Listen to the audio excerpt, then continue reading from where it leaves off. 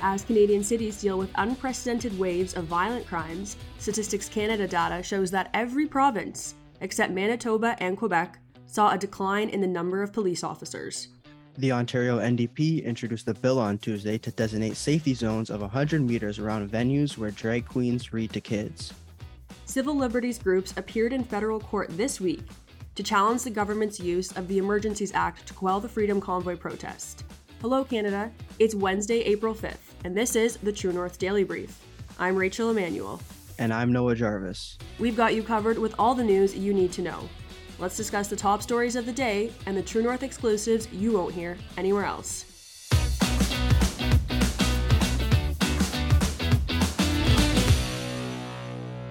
As Canadian cities face countless violent attacks, including 2 multiple stabbing incidents on Tuesday in Calgary, Statistics Canada data shows that every province, except Manitoba and Quebec, saw a decline in the number of police officers.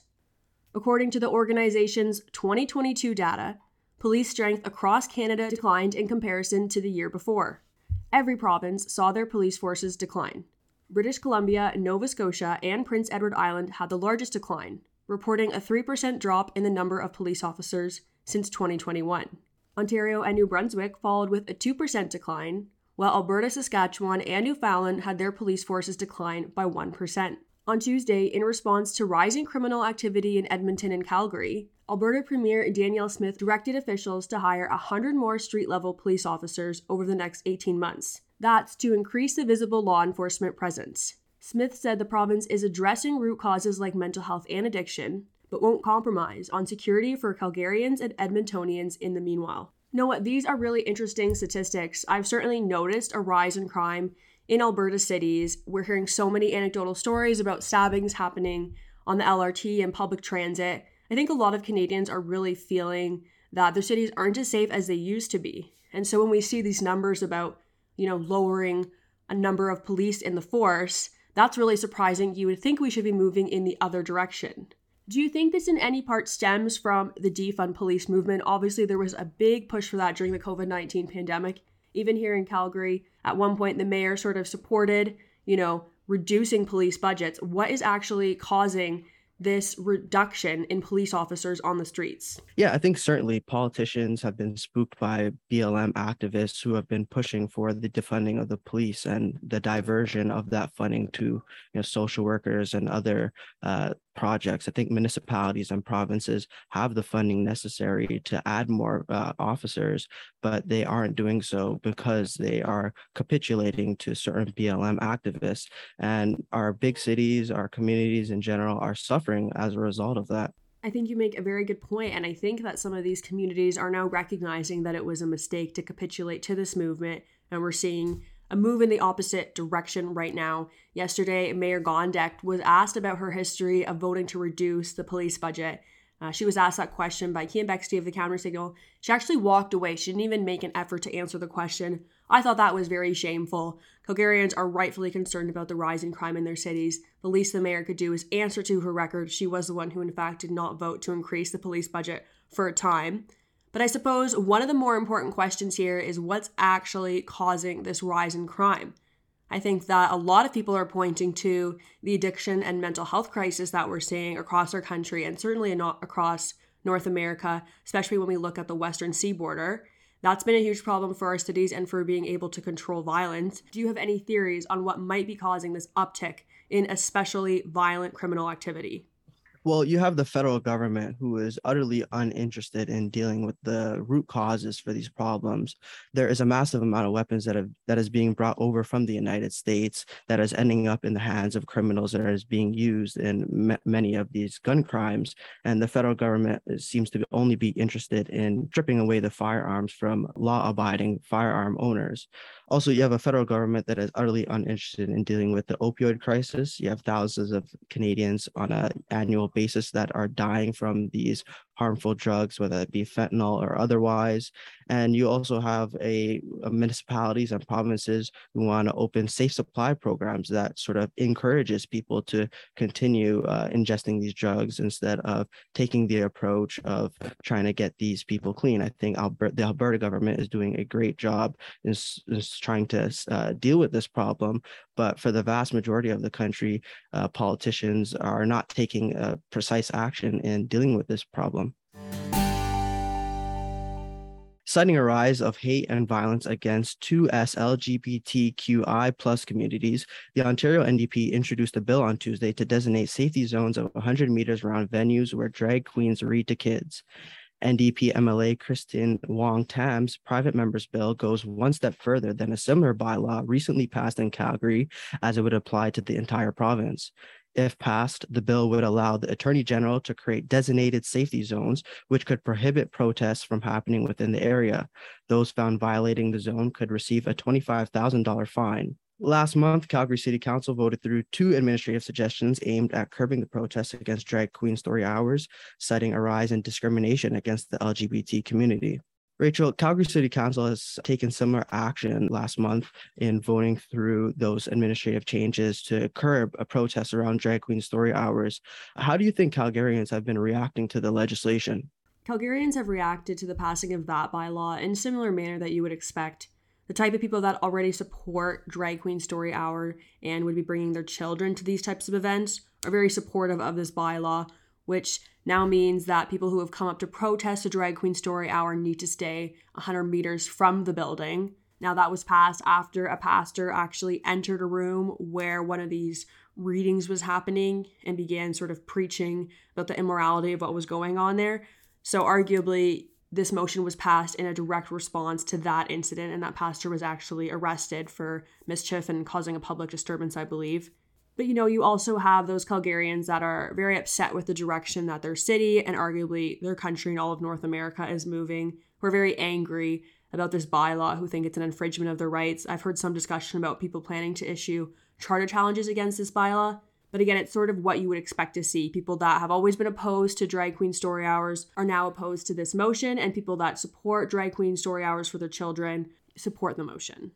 Yeah, it seems to me that this is an affront to civil liberties in Canada. If you want to protest against a certain cause, a certain movement that you have disagreements against, then you're supposed to be more than welcome to protest that. But it seems as if this Calgary Mayor Jody Gondek and the Ontario NDP, they don't have that same respect for the Charter of Rights and Freedoms. They don't have that same respect for civil liberties, and they're willing to curb opposition to these protests because these politicians are aligned with these radical LGBTQ activists. And you have these politicians who are scared to confront these radical LGBTQ activists who are demanding that these protests be shut down, who don't have the same respect for the Charter of Rights and Freedoms and civil liberties as your average Canadian does. And these politicians are capitulating to the demands of these radical activists. No, I think you're nailing the issue on the head. Increasingly in Canada, we're seeing that only one school of thought is considered acceptable and permissible to even discuss.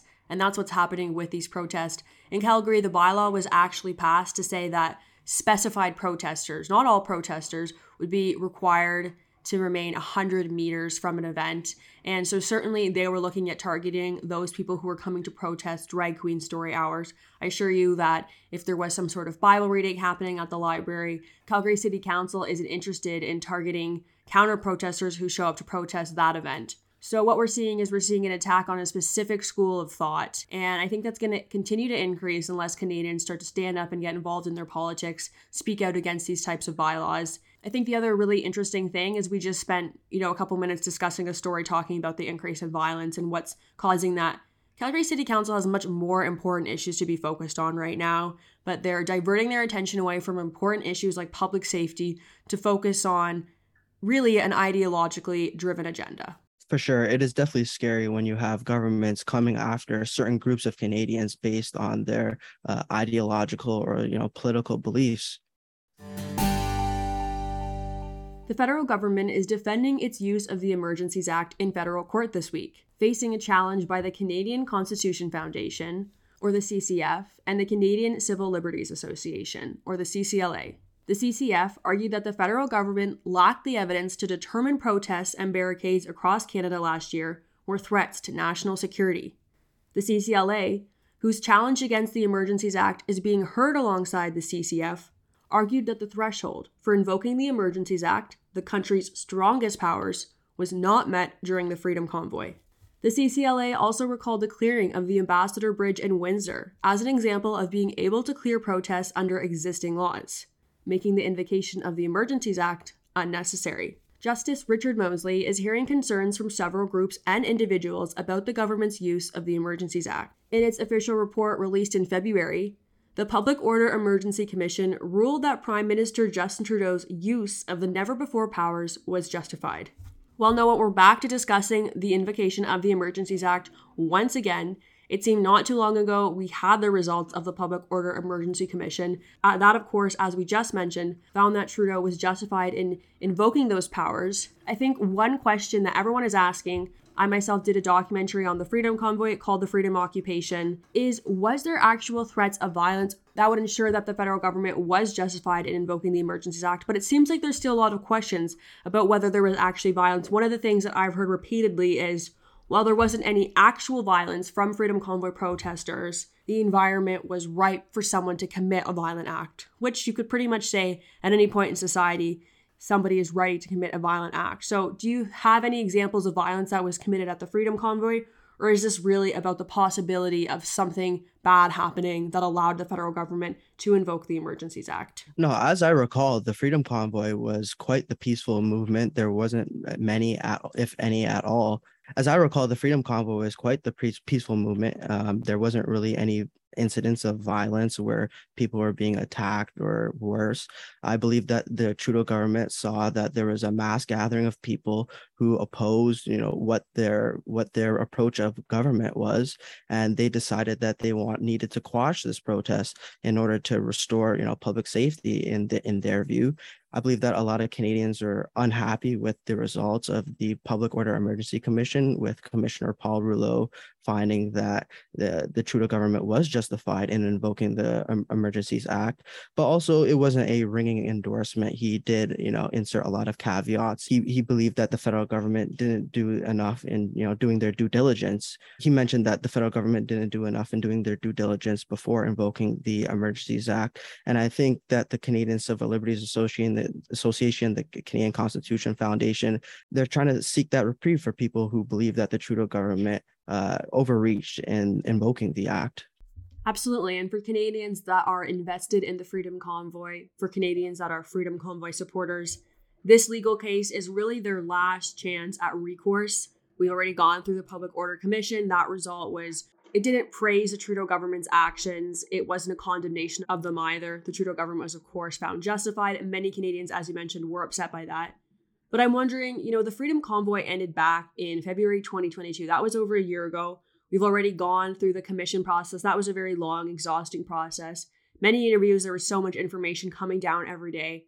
I'm wondering if Canadians are still really invested in this process. Are they still following this court case? Or have Canadians kind of decided how they feel about the Freedom Convoy and checked out of the public processes and just said, this is how I feel about it, and nothing is going to change how I feel about it at this point? Yeah, Canadians definitely should be a lot more interested in this case than they are. I think even during the Public Order Emergency Commission, you saw a stunning lack of interest in the average Canadian, where you had the Prime Minister and key members of cabinet testifying, and your average Canadian didn't really care, didn't really tune in. And ultimately, the Public Order Emergency Commission found that, the ruling, the Emergency Act invocation was justified. But Canadians should be a lot more interested in this case than they currently are. This is a case in which a judge will decide whether or not the Trudeau government lawfully or unlawfully invoked the act. And that has great repercussions in deciding whether or not the Trudeau government is abusing their power, and whether or not future governments will be able to abuse that power going forward. Well, that's it for today, and don't forget to check in at www.tnc.news throughout the day for all the news you need to know. And if you're able, please consider supporting independent media. You can do that over at donate.tnc.news. Thanks for listening, and have a great day.